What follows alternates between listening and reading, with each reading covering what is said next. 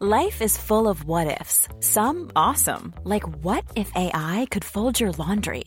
And some, well, less awesome, like what if you have unexpected medical costs? United Healthcare can help get you covered with Health Protector Guard fixed indemnity insurance plans. They supplement your primary plan to help you manage out-of-pocket costs. No deductibles, no enrollment periods, and especially no more what-ifs. Visit uh1.com to find the Health Protector Guard plan for you. Ryan Reynolds here from Mint Mobile. With the price of just about everything going up during inflation, we thought we'd bring our prices down. So to help us, we brought in a reverse auctioneer, which is apparently a thing. Mint Mobile Unlimited Premium Wireless. How to get 30, 30, bit to get 30, bit to get 20, 20, 20, bit to get 20, 20, bit to get 15, 15, 15, 15, just $15 a month? Sold! Give it a try at mintmobile.com/switch. $45 up front for 3 months plus taxes and fees. Promo rate for new customers for limited time. Unlimited more than 40 gigabytes per month. Slows full terms at mintmobile.com.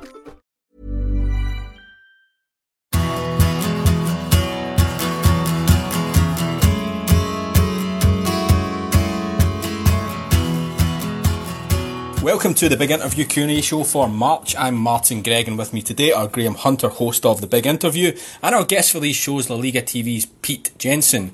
We have questions, as always, from our socios who support this podcast at patreon.com/Graham Hunter, and from our sponsors at Bet365. Part 1 of this month's show will be unashamedly Barca heavy.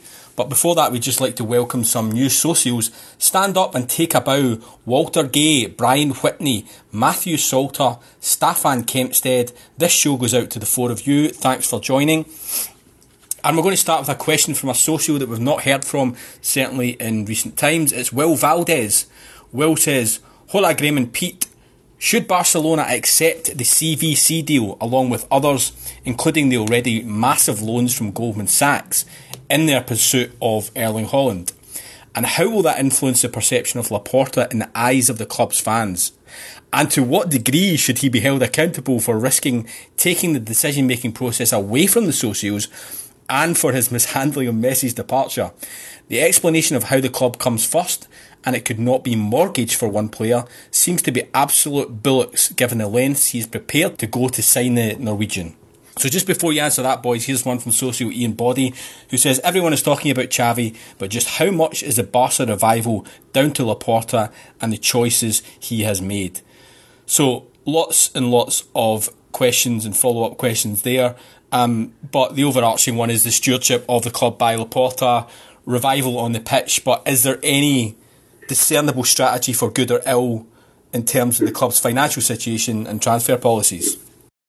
Martin, you've taken Will's words and brought them to life, and I'd like to do something similar in a sort of catalytic way. I'll talk about stewardship. Pete can talk about the intricate details of the CBC funding and the likely repayment schedule. Is that fair, Pete? That's fine. Well, we have to start on a good foot, and I've had a particularly bleak weekend, so I thought a little joke might come in. And before we get to the question, I just, somebody who would have been listening normally isn't with us anymore. And although this is dedicated to new socios and socios who sent the questions in, I just want to mention a dear friend, Ian McGarry, is no longer with us, and just say that out loud because it'll help me. And these are two. We've heard from Will before, definitely, but as you say, it's been a time. But it's typical of Will and Ian that the questions are so intricate and well constructed, and show such a knowledge of FC Barcelona. And Pete, I think, although on this forum I've had my pants taken down a little bit recently with predictions and analysis, I feel like you and I might have slightly similar views about the way to approach this answer is that Laporta doesn't get defined in a single phrase or in a black or white analysis, I don't think. And if we're going to treat the CVC money and Erling Haaland and mortgaging the club, and Ian's centre point was about how much of the credit goes to Laporta, once we get diving into these different strands, don't you feel from your knowledge of him, Pete, that Laporta it's impossible to say, good, bad, in terms of performance or whether you like and admire him, because he is such a will-o'-the-wisp person. And I would admit that when he began to run for this presidency again, Laporta 2 as it's often called over here, I was deeply concerned, and I think some of those concerns are proven true, about the lack of people that made him great the first time, because he's a facilitator, he's a Pied Piper character, and therefore before we get into the meat, I think to understand the answers properly, Pete, are the things I'm saying about Laporta ringing true to you too? Yeah, I think one of the reasons why the Guardiola era was so successful was they had the best player in their history. They had the best group of young players in their history. They had the best coach in their history. But quite possibly they also had the best president in their history. At least at that moment in time, he was the perfect man. And when he came back and kind of stuck his chest out again and put that big banner up on the doorstep of the Santiago Bernabeu, you know, what did it say? Looking forward to seeing you again. Here's Giovanni. Yeah, some of us sense that you really want to go down this road. You know, you're 15 years older or whatever it is. Can it really be the same again? Well, the answer is, of course, the first Clasico that we all enjoyed just before the international break. That's what he meant by looking forward to seeing you again. He's a gambler. He's taken gambles since he's come back. I thought Alves was a gamble. I thought the club could have ended up looking ridiculous. I thought the fanfare that greeted the return of Alves, because you have to remember that Dani Alves was the first signing in the Pep Guardiola era. To then make him the first signing in the Xavi era, it could easily have been something looked upon as a little bit pathetic and a sign of the great demise of the club. Now, I'm not saying Alves has been the reason why things have gone so well, far from it, but he's done okay and it hasn't been ridiculous, that particular acquisition. Regards the loans, I struggle to keep track. I mean, I think it's 1.5 billion, isn't it, from Goldman Sachs, which will go towards Espai Barca. And then there's a further 500 million. So you're talking about 2 billion in loans. The CVC money, I think, comes to 595 million. And what Barca don't like about the CVC deal is that they would be under obligation to spend a large chunk of it not on the squad. So I think it's 75% that you have to spend on other things. They want different rules. And what La Liga Impulso, which I understand is the kind of company set up by La Liga, what they've said is you can't have different rules. It's got to be the same for everybody. If all the clubs have the same restrictions on what percentage they can spend on players, it has to be the same for you. I think in the end they won't get Haaland. But Laporta is such a box of tricks that anything is possible. And we saw it in his first summer in charge with the Beckham and Ronaldinho situation. So it can't be ruled out. But I just sense that for exactly the reasons really that Will's given, he can't have got rid of Messi, which, by the way, at the moment looks to have been the right thing to do. He can't have done that and then go down a similar road with Haaland. And I'm also not sure. I mean, Haaland is a fantastic player, and to state the obvious, and Graham has seen a lot more of him than me, and he's also so young, so of course it would be a brilliant signing. But they're doing pretty well without him. And maybe to bring in someone who it suddenly becomes all about, when at the moment it's all about the team and it's all about Xavi. You know, I'm not sure they'd lose that much by missing out on him, and I think they're leaning towards bringing in players who are on freeze or who are on the cheap, and just going another couple of markets, being careful until they get themselves on the right footing. Well aware that they have this huge project coming up, which obviously to rebuild the crumbling Camp Nou. Yeah, I pick up on a phrase used there that definitely applies to my understanding of CVC. Pete and I, Ian, Martin, we worked in this country for a long time when Madrid and Barcelona negotiated separately, had the lion's share of the money because they were the most powerful, and they manoeuvred themselves into a situation whereby there was a golden time when Madrid, partly through spending in a galactical mode, because there's no question that for a period of time that worked very well until the well ran dry, until there weren't the right galactical players to sign in, and they had to work really hard to keep up with Barcelona, where the golden time was even clearer because they were financially robust under the new board, which earned a lot of money very quickly.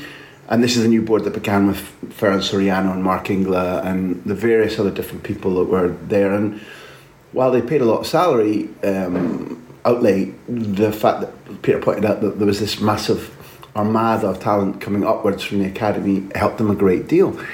But during that time, the other clubs suffered financially when the world wasn't as tight for cash as it is now, when there had been no pandemic, when salaries hadn't escalated quite so dramatically, when the Camp Nou didn't need rebuilding, in Barcelona's case. And recently, although it's been incremental rather than, a Merlin flash of a wand, recently one of the things that Tebas, an equally quixotic creature and as equally hard to define and pin down accurately as Laporta, one of the things that's happened is that the share of what the clubs earn centrally is much more even.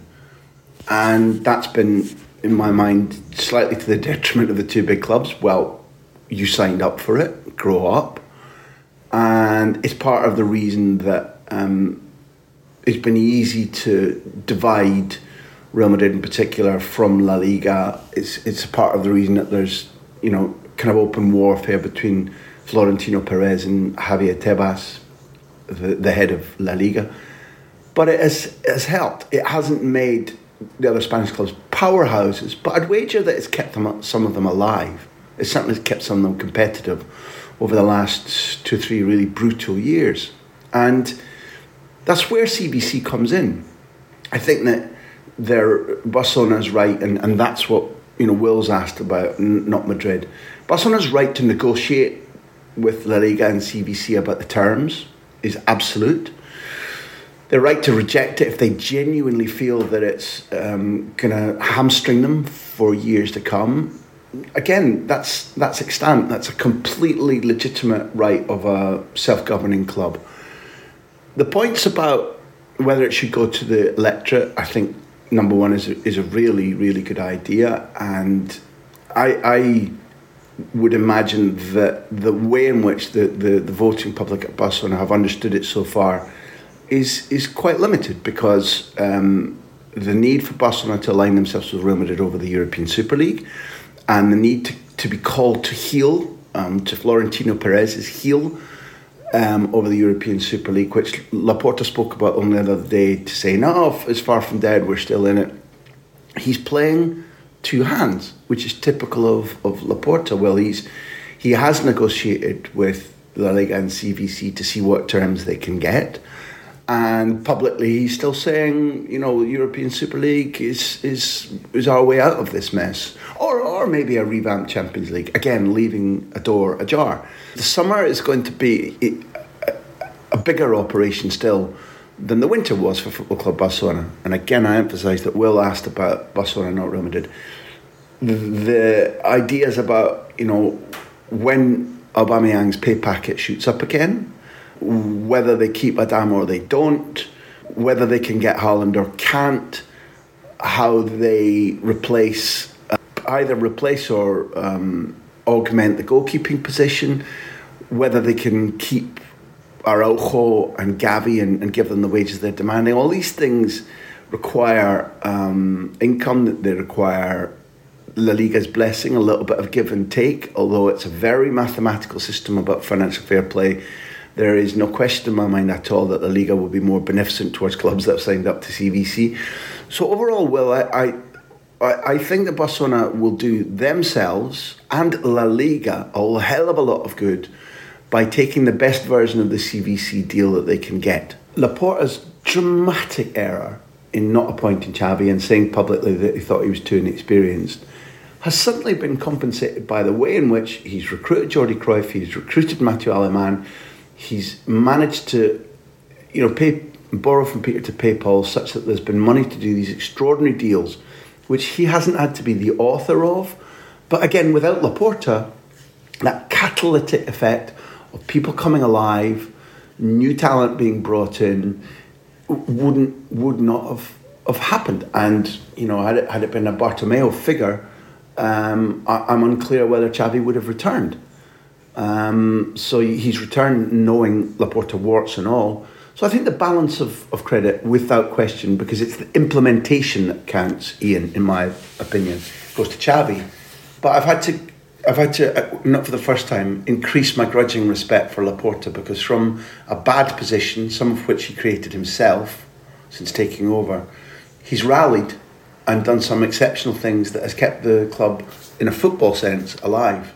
Okay, let's just finish the first half with a kind of related question from Andy Cochran, socio Andy Cochran, who says, how do you feel Barca will fare next season? They're doing well at the moment, but the financial restrictions they face next season look like they mean the club will need to take further difficult decisions about player personnel. How far will this affect their progress in 22-23? So I think you've both touched on the sort of bigger financial picture here. But Graham, you touched on the player turnover there as well, and maybe we should just shine a light on that aspect of it going forward. Do we expect there to be a lot of comings and goings in the summer? I saw something, and I think an Ask this morning, 7 or 8 names about players that could potentially be leaving in the summer. What are your thoughts on player turnover at Barcelona over the summer? That question has to be factored in via what Andy's asked, because the financial constraints on what they're allowed to do with their wage bill have currently got tighter, and therefore they need to even up the books by getting really significant players out. So what we all know is that Griezmann is only out temporarily, Coutinho is only out temporarily, and therefore, were there to be a sudden cold snap, and neither of those players, or Pjanic, and there's a list of others that need to be moved out. If there was a cold snap and those weren't to happen, then literally the situation for Barcelona is literally disastrous. And they'd have to make do with an attack with Griezmann back in it and a midfield with Coutinho back in it. But I think that's unlikely to happen. I think that so long as Atleti qualify for the Champions League, they take Griezmann. And I think so long as nothing disastrous happens to Aston Villa, I think that they happily take Coutinho. And it was interesting after the Barca legends, Liverpool legends match at Anfield to see Steven Gerrard absolutely lauding Xavi, which I believe he meant.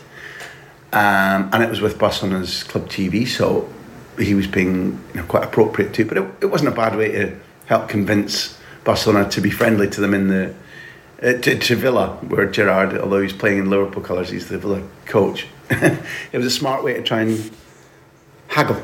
And then they have to move players from the squad out, and they need to change.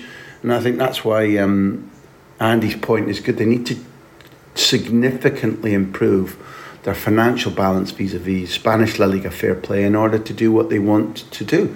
And he's right to say that at the moment, if the recruitment exercise was going on right now, they wouldn't be able to do significant things that they need to do. It's been very interesting that although at no stage has will-o'-the-wisp Laporta said we're not going for Haaland, he's begun to say, as have some of his lieutenants, extremely difficult, unlikely to happen. Back to one of the earlier, I think it was Will who used the phrase, won't mortgage the club.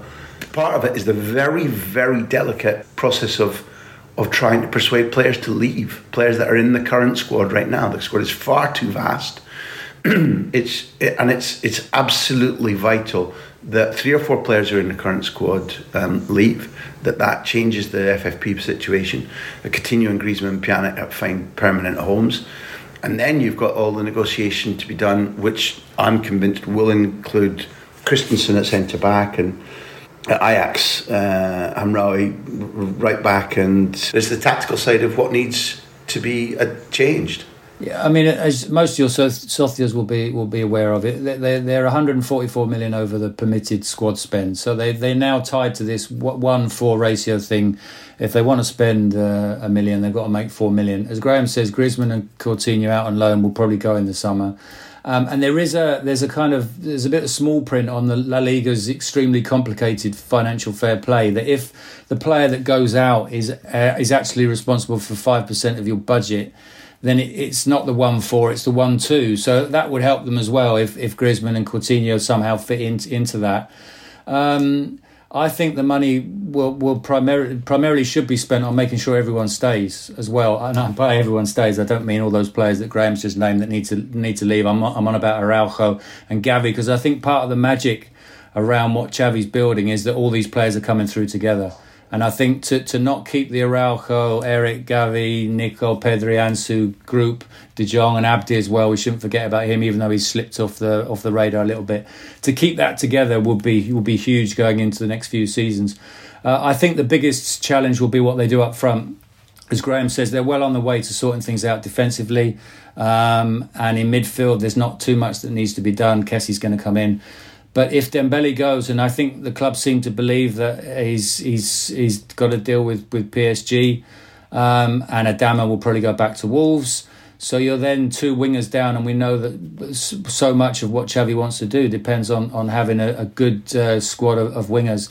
I sense that Rafinha is going to arrive from Leeds. I think the fact that Deco's his agent is a massive indication that's something that they're going to get over the line. It's going to be a lot more difficult if Leeds don't go down, and it looks as if Leeds won't go down because he'll be far more expensive. But I think that's one that they'll try and make work. And what else they do if they end up not signing Aubameyang, that's going to be the biggest task of the summer. It's not Aubameyang, Haaland.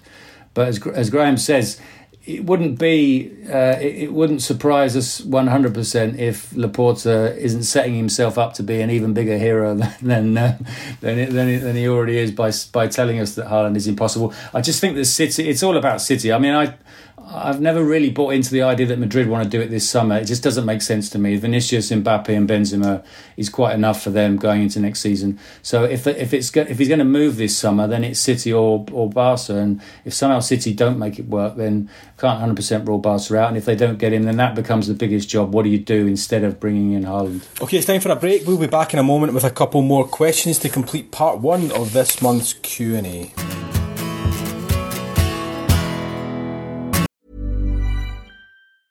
A lot can happen in 3 years, like a chatbot may be your new best friend. But what won't change? Needing health insurance. United Healthcare Tri-Term Medical Plans, underwritten by Golden Rule Insurance Company, offer flexible, budget-friendly coverage that lasts nearly 3 years in some states. Learn more at uh1.com. Hey, I'm Ryan Reynolds. At Mint Mobile, we like to do the opposite of what Big Wireless does. They charge you a lot. We charge you a little. So naturally, when they announced they'd be raising their prices due to inflation, we decided to deflate our prices due to not hating you. That's right. We're cutting the price of Mint Unlimited from $30 a month to just $15 a month. Give it a try at mintmobile.com/switch. $45 up front for 3 months plus taxes and fees. Promo rate for new customers for limited time. Unlimited more than 40 gigabytes per month. Slows full terms at mintmobile.com. There's never been a faster or easier way to start your weight loss journey than with PlushCare. PlushCare accepts most insurance plans and gives you online access to board-certified physicians who can prescribe FDA-approved weight loss medications like Wegovy and Zepbound for those who qualify. Take charge of your health and speak with a board-certified physician about a weight loss plan that's right for you. Get started today at plushcare.com/weight-loss. That's plushcare.com/weight-loss. plushcare.com/weight-loss.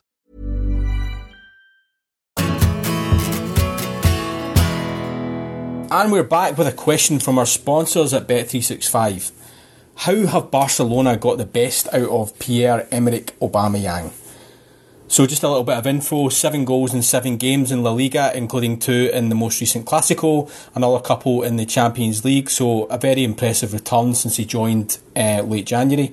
Pete, I want to come to you in this one. You wrote a really interesting piece in the Daily Mail, and the first line of which was, few players have ever gone from being the biggest problem at one club to the most effective solution at another in such a short space of time. But it was a really interesting piece on a number of levels, because the football aspect of it, you talked about this chemistry he has with Dembele, his old Dortmund teammate, and the fact he's predominantly been played as a number 9. So can you maybe reflect on how Xavi has managed to extract the full talent from this guy? Yeah, he's definitely on the same wavelength as Dembele, right down to the are we training at 11 today? I thought it was 11:30. There's that great the story from Tuchel saying, I had no problem at all with Aubameyang It was just that sometimes we had to tell him that training was 10:30 when it was 11, just so that he'd turn up on time. I think they're similar characters, Aubameyang and Dembélé, and in many ways that underlines why he wasn't the right man to be picked as captain at Arsenal. And I think free from that responsibility, he's enjoying himself far more. As you say, he's playing through the middle. There have been a couple of games when him and Ferran Torres have sort of swap positions mid-match, mid-half, with Ferran starting out on the left and Aubameyang through the middle and vice versa. But there's no doubt that he's better through the middle. Scoring record, by the way, at the Bernabeu is just off the scale, and we shouldn't have been surprised by the fact that he contributed last weekend, or was it the weekend before? Anyway, the last game. Playing him through the middle, less responsibility. He's happy to see his old pal Dembélé again, and just being accepted for what he is without being asked to lead. I think all those things have contributed. The test, obviously, is always how long you can make it last, and will there be the same sort of commitment going into next season. Xavi will already have sensed whether that is going to be the case, and if it isn't, they need to address that obviously this summer. But I think they're confident that it can be the case, and certainly in terms of fitness. And we've talked before about the fact that they deliberately went to the Premier League because you're getting players who, even if they haven't been playing, are physically at a good level and can hit the ground running, which is exactly what he's done. If I can pick up there, one of the things that I need to own up in the spirit of good team play is that as the Aubameyang deal was being, edged through towards the end of the market, I texted Pete and said, I don't think he's the kind of character the squad needs. This young, to an increasing degree, homebred, obedient, converted, evangelistic squad. And that wasn't to say then, and certainly not now, that Aubameyang is an outright bad boy. That's just not right. But he's got this Peter Pan approach to life. I'm rich, I'm athletic, I'm talented, and I can do what I like with my spare time. It isn't his flamboyance, and he is very flamboyant, but it is the idea that private time is for private jets, and I can go where I want. And as long as I'm in around 10:30, look, hey, I'm Big Pierre, I'm sorry, I'm late. I left my house late. I'll score you a couple of goals. It's a very Robin Williams approach to look up. I'll make you laugh. John Belushi sometimes even. And the fact is, and I think this is the crucial factor in the answer, is that, and I'm helped by the fact that when I went out to the training ground last to do a UEFA interview with Nico and then a UEFA interview with Araujo, one of the PR men there sat down in the gap between the interviews and said, Xavi is absolutely bowled over with Aubameyang. He can't believe his attitude, his behaviour, how fit he kept himself, the degree he bent over backwards to get the move, but how he's behaved, his comportment. And that's where, although in what I texted to Pete about, I don't think he's the right guy, he's currently wrong. And I think that there'll need to be a movement on Xavi's behalf in the season to come, because as I understand that contract, he's automatically contracted for another year, during which time his wages go back up again to Arsenal level. And then it's a mutually agreed, based on some conditions, whether he gets the second full season, this being a half season, next season being his first full season. So if he's to stay in on current form, because he looks and behaves like a 27-year-old, 28-year-old, the factor is when he begins to behave like an 18-year-old again, and Eto'o has done that at that club, and Ronaldinho has done that at that club, and Messi didn't quite behave like an 18-year-old, but he did sometimes behave like a martinet. And one of the things that Arteta didn't have yet in his coaching manual, albeit he's only 2 years younger than Xavi, it's about personality, not experience, is he didn't have room to say, yeah, that's fine, I can make room for the odd fantastic player. Every great manager, occasionally your squad rules have to bend for the truly great players. So Aubameyang might not be rated that way by Arsenal fans, but right now that's his batting average for Barcelona.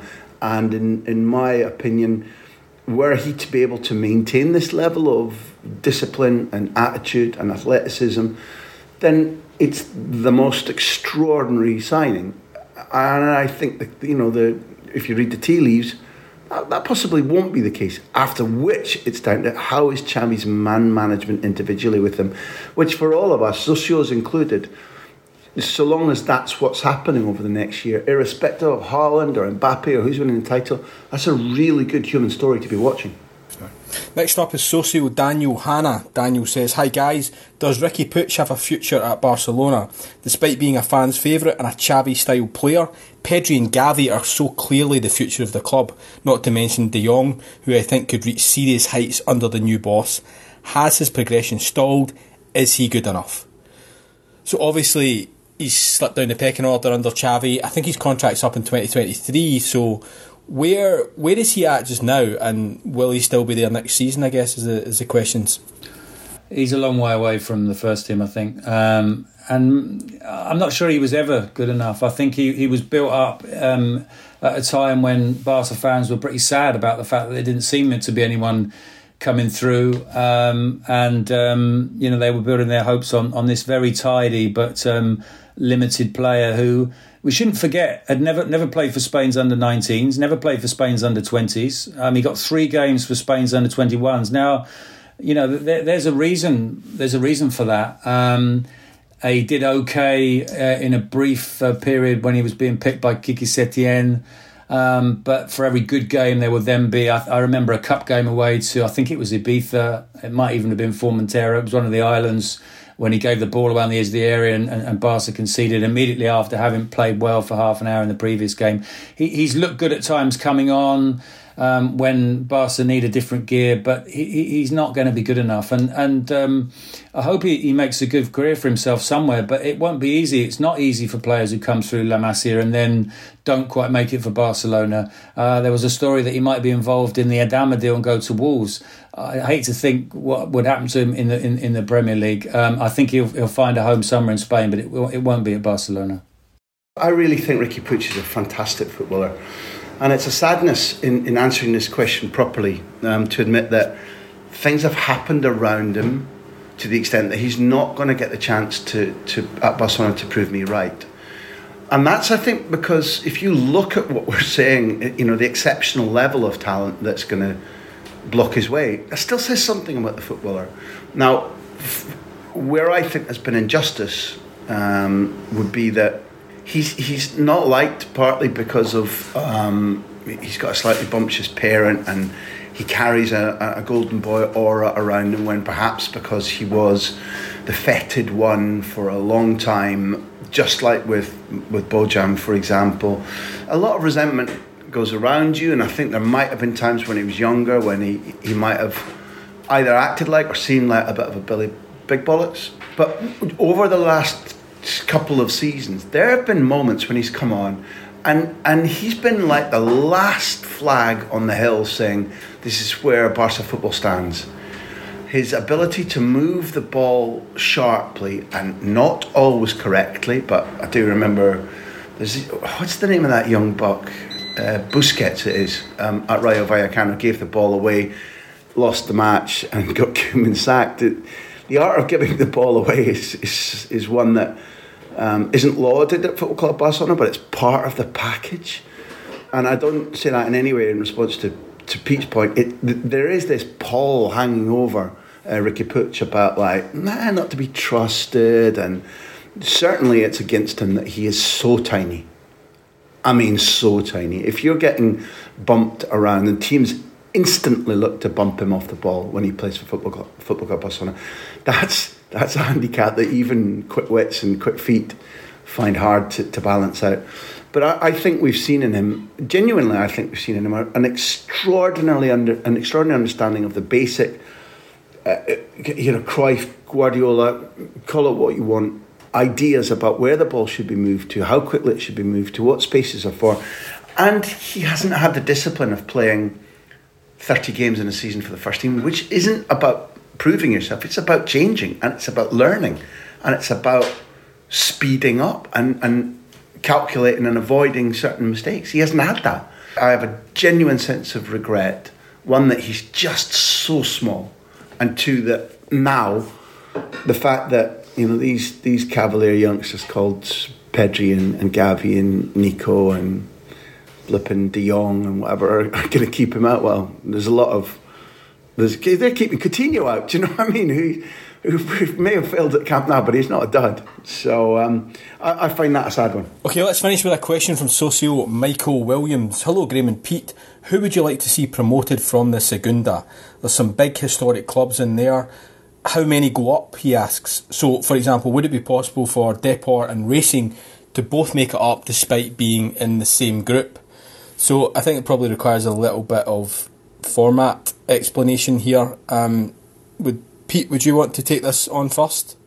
Yeah, they can both go up, but they can't both automatically go up. I think it's automatic promotion is for the top team in each of the two groups, and then there are playoffs for second, third, fourth, and fifth.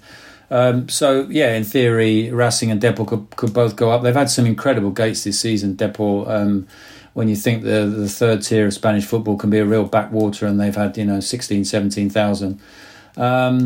And that takes me on to who I'd want to see come up, because you always want the clubs that are well supported to come up. And I was having a look just before we came on at the number of season ticket holders at the clubs in the second division. And so if promotion was based on the number of season ticket holders, then Zaragoza and Valladolid would be the top two, and the playoffs would be Sporting, Oviedo, Malaga and Las Palmas. So they're the clubs with the really big support, and that's really what you want. And I have a soft spot for Zaragoza. It's a great place to go and watch football. Good recent history, and on a personal level, would love to see them back in the top division. Yeah, we never rehearsed this at all, but I don't know how we've come to the conclusion, but I feel exactly the same about Zaragoza. And for those who are listening to the answer and don't know, Zaragoza have got no chance of going up, and look mired in this consistent ability to either get in a row with the owner, or the fans being either passionately in love with or utterly disgusted with the squad. And from my taste, what they need to do is find big new investment and hire Kaspoyet, take him away from the Greek international team, which I think is going to be bumpy for Gustavo. So that isn't going to happen. And I feel an enormous amount of affection for Ronaldo Nazario, and for as long as I know people didn't have their pulses set racing by Valladolid under Sergio, and I think Pacheta has done a good job in that they're certainly until the last two results where they lost pretty convincingly, and they were looking like automatic promotion candidates, because three got up in total, two got up. And Pete did say that the third one goes through a playoff, and the playoff is utterly bonkers. And it's a throwback to when Spain used to play its football until mid to late June every year. Just absolutely incredible. But for my taste, because of Ronaldo, I'd like Ronaldo still to be involved in Spanish football. I'd like him not to give up and go and spend all his time with Cruzeiro. And therefore, for me, I'd love to see Valladolid up. Sporting fit into the category of, sorry Sid, of how we feel about Zaragoza. A fantastic place, a fantastic stadium. Too long since they've been up. And I've always enjoyed watching Sporting in my time in this country. So they'd be two, and then let a group of 4 or 5 punch it out. I mean, literally. So sorry for those who watched the Oscars overnight and saw my comment on it, but it was from the heart. And yeah, Zidane should have headbutted Materazzi. Yes, for anybody who's been asking about that. Just get those playoffs. I mean, they've been so extraordinary in recent years. The playoffs, so much fun, such delirium, such impossible stories written. Okay, that's it for the first part of this month's Q&A. Thanks to all our socios who sent questions for this month's show. Graham Hunter and Pete Jensen, thank you very much, and thank you to you for listening. We'll be back with part 2 very soon.